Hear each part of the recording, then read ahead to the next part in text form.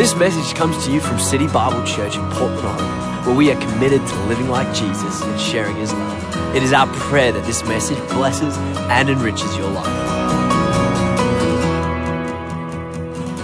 All right, WorkLife strategy. Here we go. I want to jump right into the notes because, again, I want to get further every week as we do this. WorkLife strategy, here's my definition: to lift our life at work to a new level. How many are experiencing your life at work being lifted at least a little bit to a new level? You're feeling kind of encouraged and motivated, and perspective-wise, you can see what's going on. To lift our life at work to a new level of purpose and influence. Now, that is really what we're after, not just in the workplace, but every place of our life. We want to be people of influence, and that's what WorkLife is all about. That turns everyday work into a dynamic mission. Well, that's what the kingdom of God should be. Every day is a mission. Every day starts with prayer. Every day starts with meditation on the Word. Every day you're looking for that open door. Every day you're looking to be the best worker. There's a mission. There's an influence in your life. There's a salt. There's a light. There's something going on inside of you about your work that makes it your mission. That's what we're after in this particular series. WorkLife as our mission field. Now, I want to stop here and have you take this down. WorkLife as our mission field is what I'm doing today. Our workplace, and I keep saying it all the time, is our God place. It's where God puts you. Even if it's not the place you'll stay and you want something different, it's still at this moment in time, it's where God has placed you. Our workplace is our God place, designed to demonstrate His love as we embrace our mission.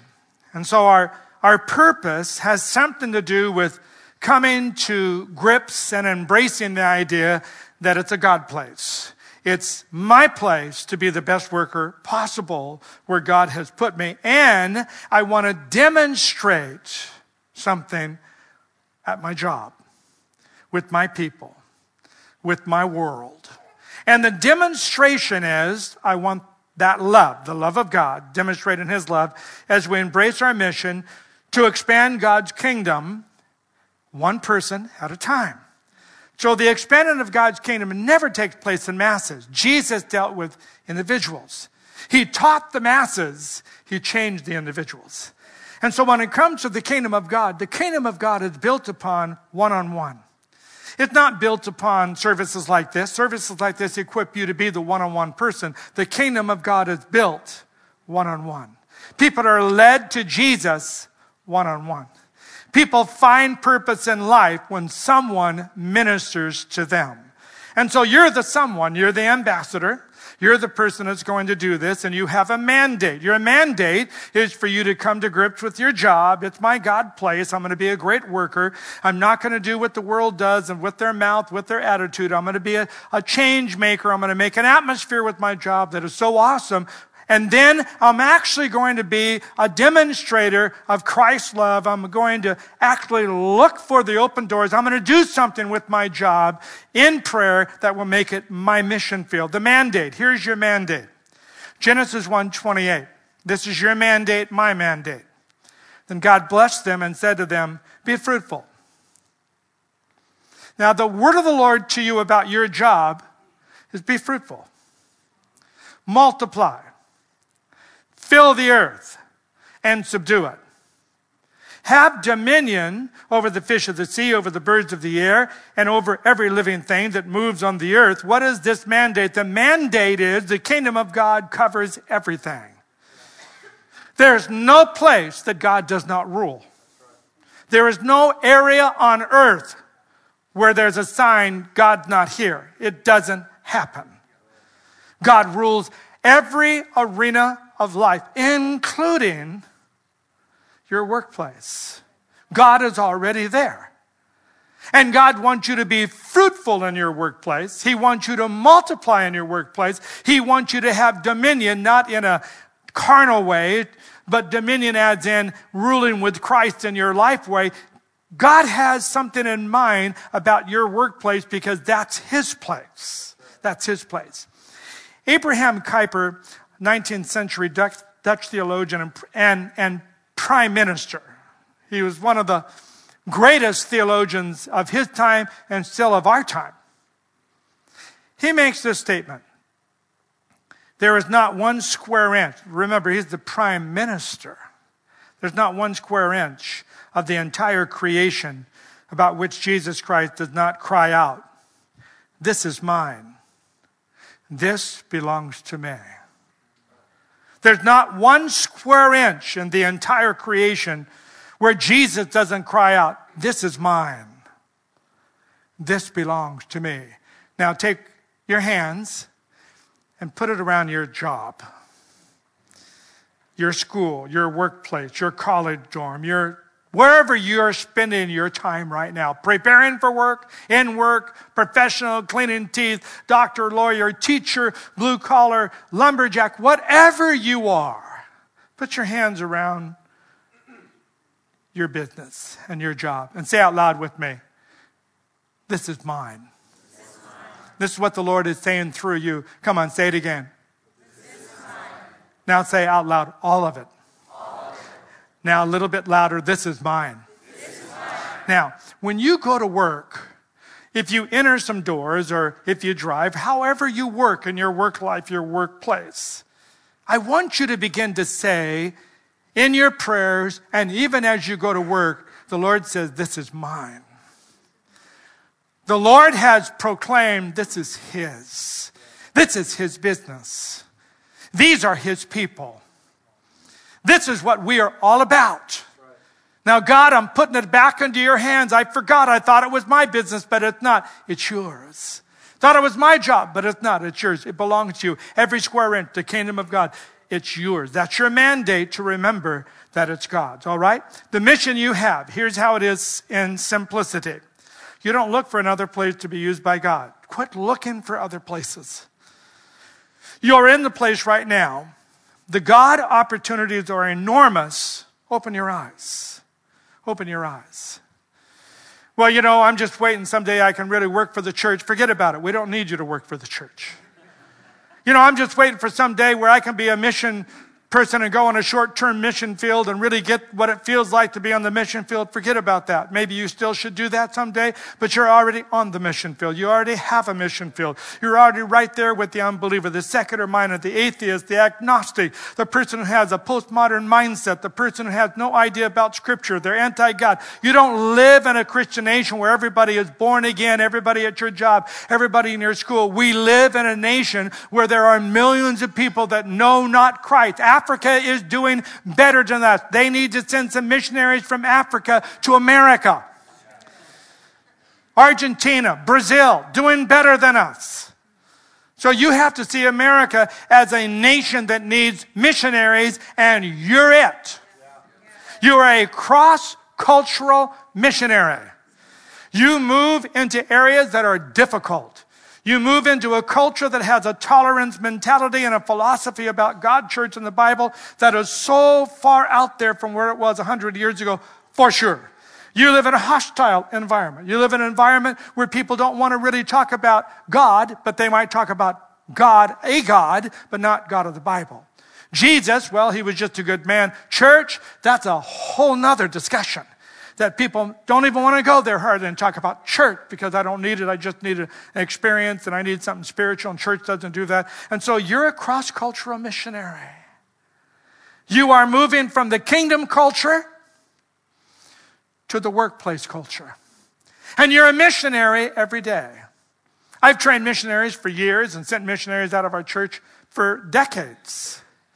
I know what it's like to get them through language school and get them through the cultural shock. And the first 3 years you're on the mission field, it's like, really, you're not very fruitful because you're just acclimated to what it means to be on the mission field and try to speak the language and learn all the different customs and try to find a way. Our missionaries are still 5 and 7 years, and in Laos and some of these places, they're still finding their foot, and they're teaching in English schools, trying to find ways into the homes because it's a whole nother culture. I want you to understand that in America, you are in the same scenario. When you take the kingdom of God from your heart into that workplace, it's another world. It is another culture. And you have to be ready to do something about that. It's your mission field. If you believe that, every day you go to work, you're looking for what God is doing through your mission field, through your influence, through where God has you. It's an amazing thing that's going to happen. If that's your attitude, then this would be your faith level, the power of one. The power of one. The power of one is Ezekiel 22:30. You're the one. Remember what I said? It's a kingdom principle. I hope you heard it. Kingdom of God moves forward with ones. One-on-one. So I sought for a man. Wouldn't just put the word person. An individual. So I sought for an individual among them who would make a wall. Now, I want the word to come to you, Ezekiel 20-30, that you're the person that God's looking for to be the wall builder in your workplace. He wants you to stand in the gap at your workplace. Before me, on behalf of the land, on behalf of your land would be where God has you. That I should not destroy it. But I found no one. Now that's the saddest piece of that scripture. Is that God went to the prophets, the priests, the princes, and finally the people. 4 levels of people God went to. And the end result was, I couldn't find anybody. I couldn't find one person to be a wall builder, a gap stander, and take the land back. Not one. I went to the prophets and they said, no, we're not going to get involved with that. Went to the princes, they were so involved with their stuff. I went, and it goes through that chapter. You read it, Ezekiel 22. It ends up in verse 30 where God says, I found no one. Now, when it comes to the workplace and God's looking for missionaries, you're the one. Wherever you are, you're the one. The power of placement, all right? The power of placement. Think about this scripture. What an awesome scripture. For if you remain completely silent. Now, just take the Esther scenario and drop it on your job. As if God was speaking to you about it right now. Well, if you remain silent, relief and deliverance will rise for the Jews from another place. Well, I want to be that place. But you and your father's house will perish. Yet who knows? Who knows whether you have come to the kingdom for such a time as this? Who knows? That you were not placed at that job for such a time as this. Maybe you will be there for a year and move to another one. But in that year's time, you want to look back and say, God had me there for this reason. Maybe it will be some revelation that needs to come to your heart. I can't possibly see how God has anything for me in this job. Maybe you can't see it because you're looking at the wrong angle. You're looking for the wrong things. If you're looking for the mission field work, yes, God can use you, and yes, God has something for you, and yes, He has placed you, and yes, you have a voice, and yes, you have influence, and yes, but you have to have an attitude. William Wilberforce, how many know who that is? Most everybody would know that he's the guy that gave his life to stop slavery. 3 days after he died, the first bill started to pass. He never saw it. William Wilberforce made a serious commitment to follow Jesus. He was already a professional. He went to Pastor John Newton. How many know who John Newton is? John Newton, slave trader. Now remember, William is trying to stop that, so he says, I think I'll go talk to that pastor because he used to do what I'm trying to stop. Surely he can give me counsel. He went to John Newton, slave trader turned pastor, wrote Amazing Grace, that guy, to discuss whether he should, and this was his question. This is William's question. Should I leave the parliament and go to seminary and become a pastor? That's what he went and talked to John Newton about. Should I leave parliament, because he was in parliament, that's where his voice was, but he was being shredded every time he opened his mouth. He says, I want to know, Pastor Newton, with my ability, should I leave the parliament and go to seminary and become a Baptist pastor? Thank God that John Newton had a perspective. He says, you know, William, Maybe God has you in the parliament for a reason. But I love to preach. You know, John, I know you can preach. You're a great lay preacher, and he was. Had a great heart for the Bible. He's quite a Bible teacher, actually. But he was a parliament man. And there he was persecuted. His fruit was almost invisible. For decades, he saw nothing happen except criticism. And why? Because slavery was part of the economy. It was worth millions of dollars to England. It wasn't a moral decision. It was a finance decision. And because slavery has now become their workforce, and slavery was how they were able to make their profits and their margins and do their exports and everything they were doing as a nation, for them to take slavery out of their country would have absolutely wrecked their economy. So it was a money problem, not a moral problem. They were voting economy. William, over the years, John Newton helped him and others. He had a team of people he met with on a weekly basis. He finally overcame, got the ear of the parliament, got the first bill. First time, you read his story, it's an amazing story to read. How many times they said, no, no, no. We are not going to hear you anymore. He'd find another way, another way, another way. My point is, wherever God has you, be fruitful. Brian works for, and you have how many employees in that company? 20,000. And you're a manager, professional. You talk with people I will never see my whole life. They probably will not come to this campus or any other campus. But boy, what a mission field Brian has. He can do emails. He can do newsletters. He can do Bible study. He can get to know key managers. He can have a voice in that company. We thought about hiring Brian. Every time we talk about pastors, because we have need of pastors, Brian's name has come up. What about Brian Feeney? Loyal, faithful, smart, servant, Bible man. Dad was a pastor. Dad was an elder at Abbott. I've known his family almost my whole life. I know you don't know that, but I know the Feeneys forever. And every time it comes up, we back off. Say, no. God has him where he's at. He's fruitful. Leave him alone. Why? Because that should be the measuring rod for a person's life. Not what the church needs to function, but what the church can give the community to be healed. And that's a whole different mindset on how we go about it. And I'm practicing what I'm preaching. I'm not just preaching a good series.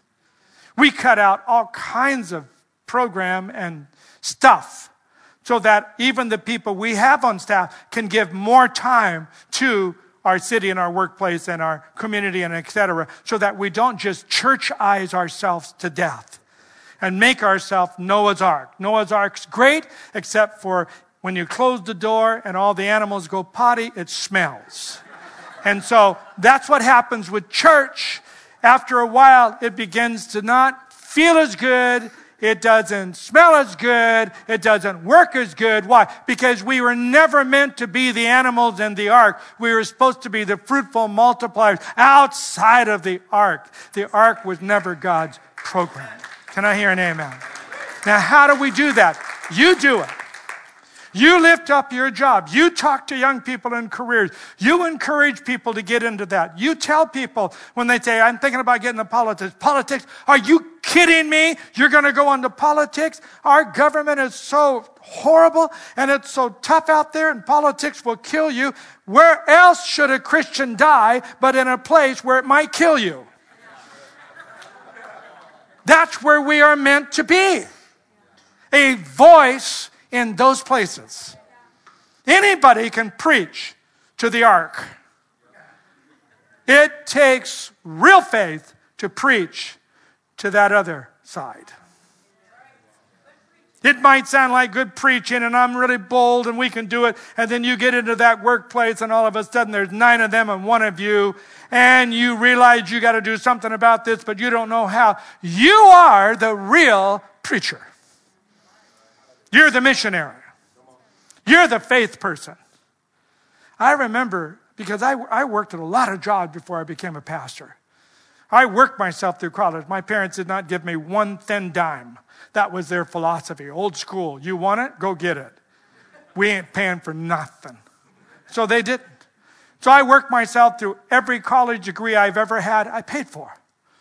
And so I worked 2 jobs and this and went to school. I know what it's like to be at a job and try to witness. And then to have people slam dunk. And then it's so embarrassing if you're in Bible college and you're taking Bible and they ask you questions you can't answer. That's embarrassing. They'd say, well, you're a Bible student, aren't you? Yeah. Well, what do you think about that? I don't know. What do you think? What does God think? I don't know. I don't know if God's thinking about that. I don't know. Sometimes they're tough questions like, why are there so many religions in the world? Well, because they're all wrong and we're right. Time out. Well, do you think everybody that never even heard the name of Jesus and they don't pray your salvation prayer will go to hell or heaven? What do you teach? They've never even seen a Bible, heard any scripture at all. Will God send them to hell? Well, I'm not God. And I don't know. God will have to figure that out, I think. But don't you say that, well, those are hard questions. Well, what's the difference between you and any other religion? Well, there's several. Like what?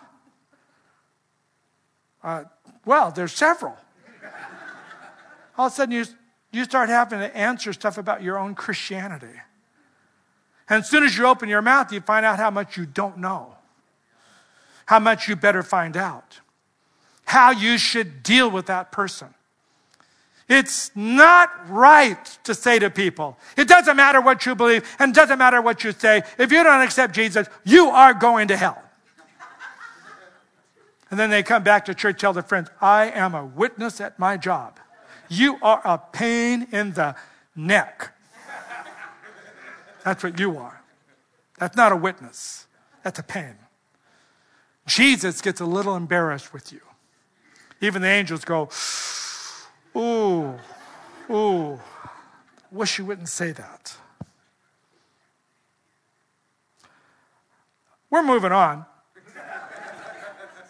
Okay, into the workplace. Here we go. Understand the soil challenge you have at your workplace. Understand the soil challenge. Now, if you get just this one principle, it will help you so much in the workplace. Become a soil analyst, a soil interpreter, a soil knowledgeable person. Not all soil is the same. Not all hearts are the same. Timing, season, depth, everything about the heart changes. For you to witness is not just you leaving a touch card. It's okay for us. We try to get people to Easter, and we will, and we'll have people respond.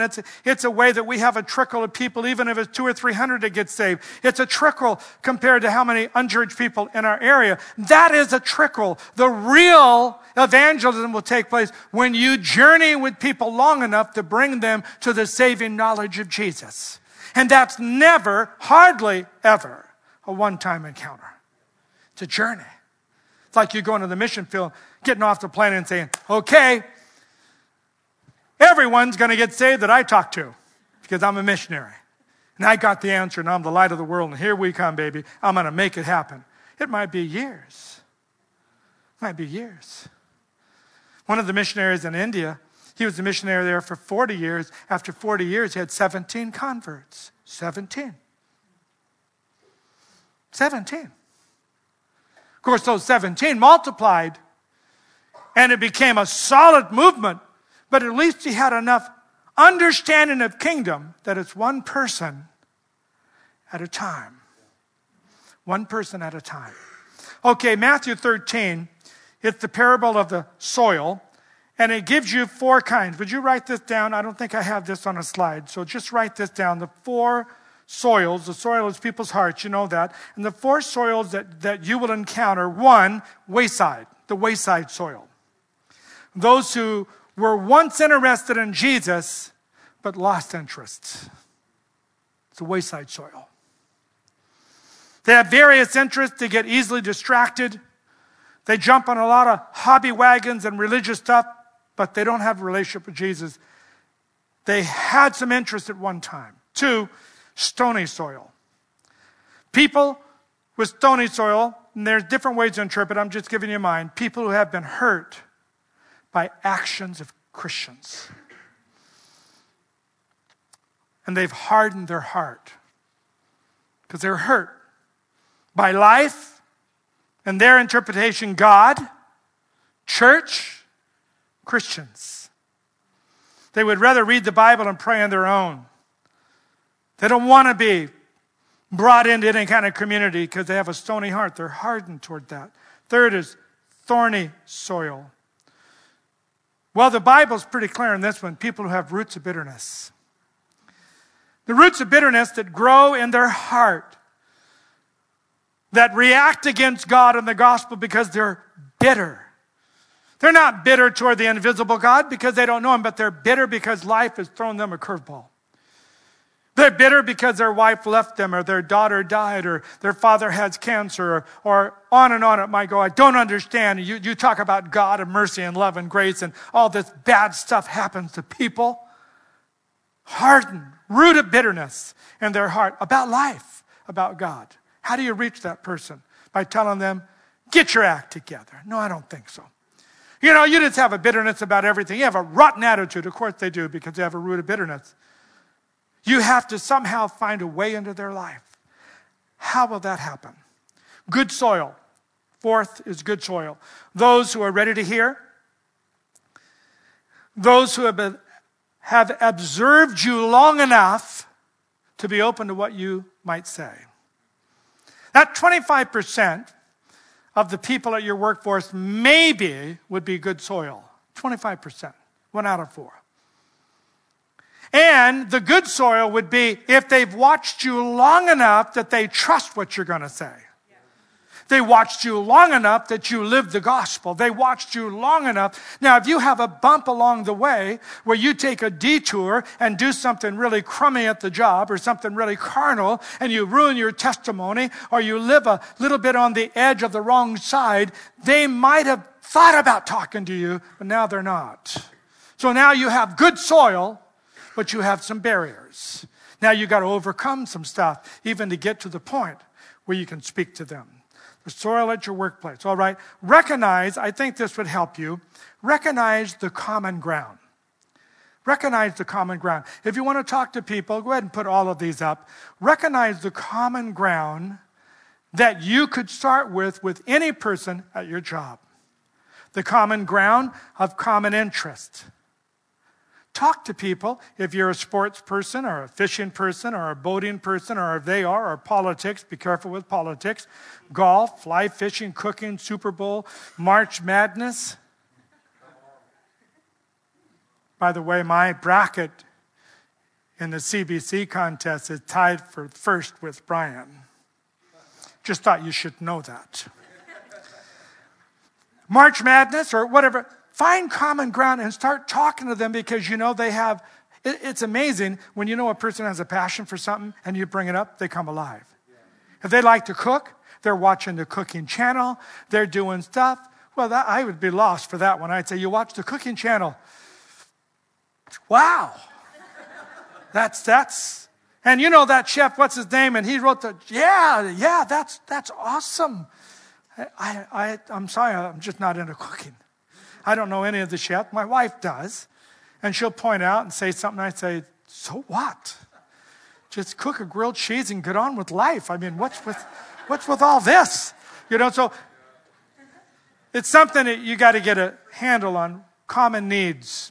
Someone who needs help moving. A ride to work. Financial advice. Parenting questions. Oh, wow. What if you want to get into someone's common ground and you're a parent, just start talking about kids. They will not stop talking. And then if you offer, hey, I read this little book that really helped me in understanding my teen. You understand your teen? Well, I said I read a book that helps you understand your teen. And I'm trying. Yeah, I am.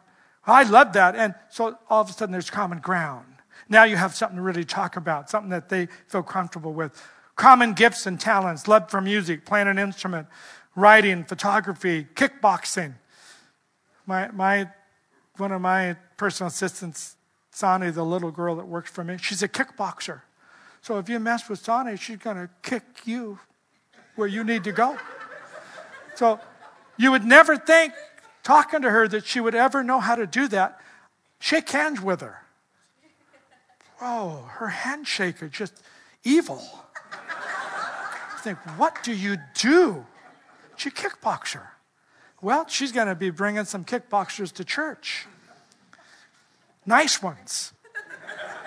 Common location, common grace, build bridges, common courtesies, common kindness, getting to know the names, the birthdays, the things about the person that could change their life. Okay, last thought. Okay, I'll put up one more slide. And you can go home with this thought because we'll pick it up in the next message. One more slide. Mission-filled faith conversations. Colossians chapter 4, verse 5 and 6. Colossians chapter 4, verse 5 and 6. I love this scripture in this translation. Use your heads as you live and work among outsiders. Is that not a great translation? Use your heads as you live and work among outsiders. The Bible has something to say about this. The Bible says, don't miss a trick. That's in a positive way. Make the most of every opportunity. That's what I should be doing. Be gracious in your speech. Everyone smile and say, good morning. It goes a long ways.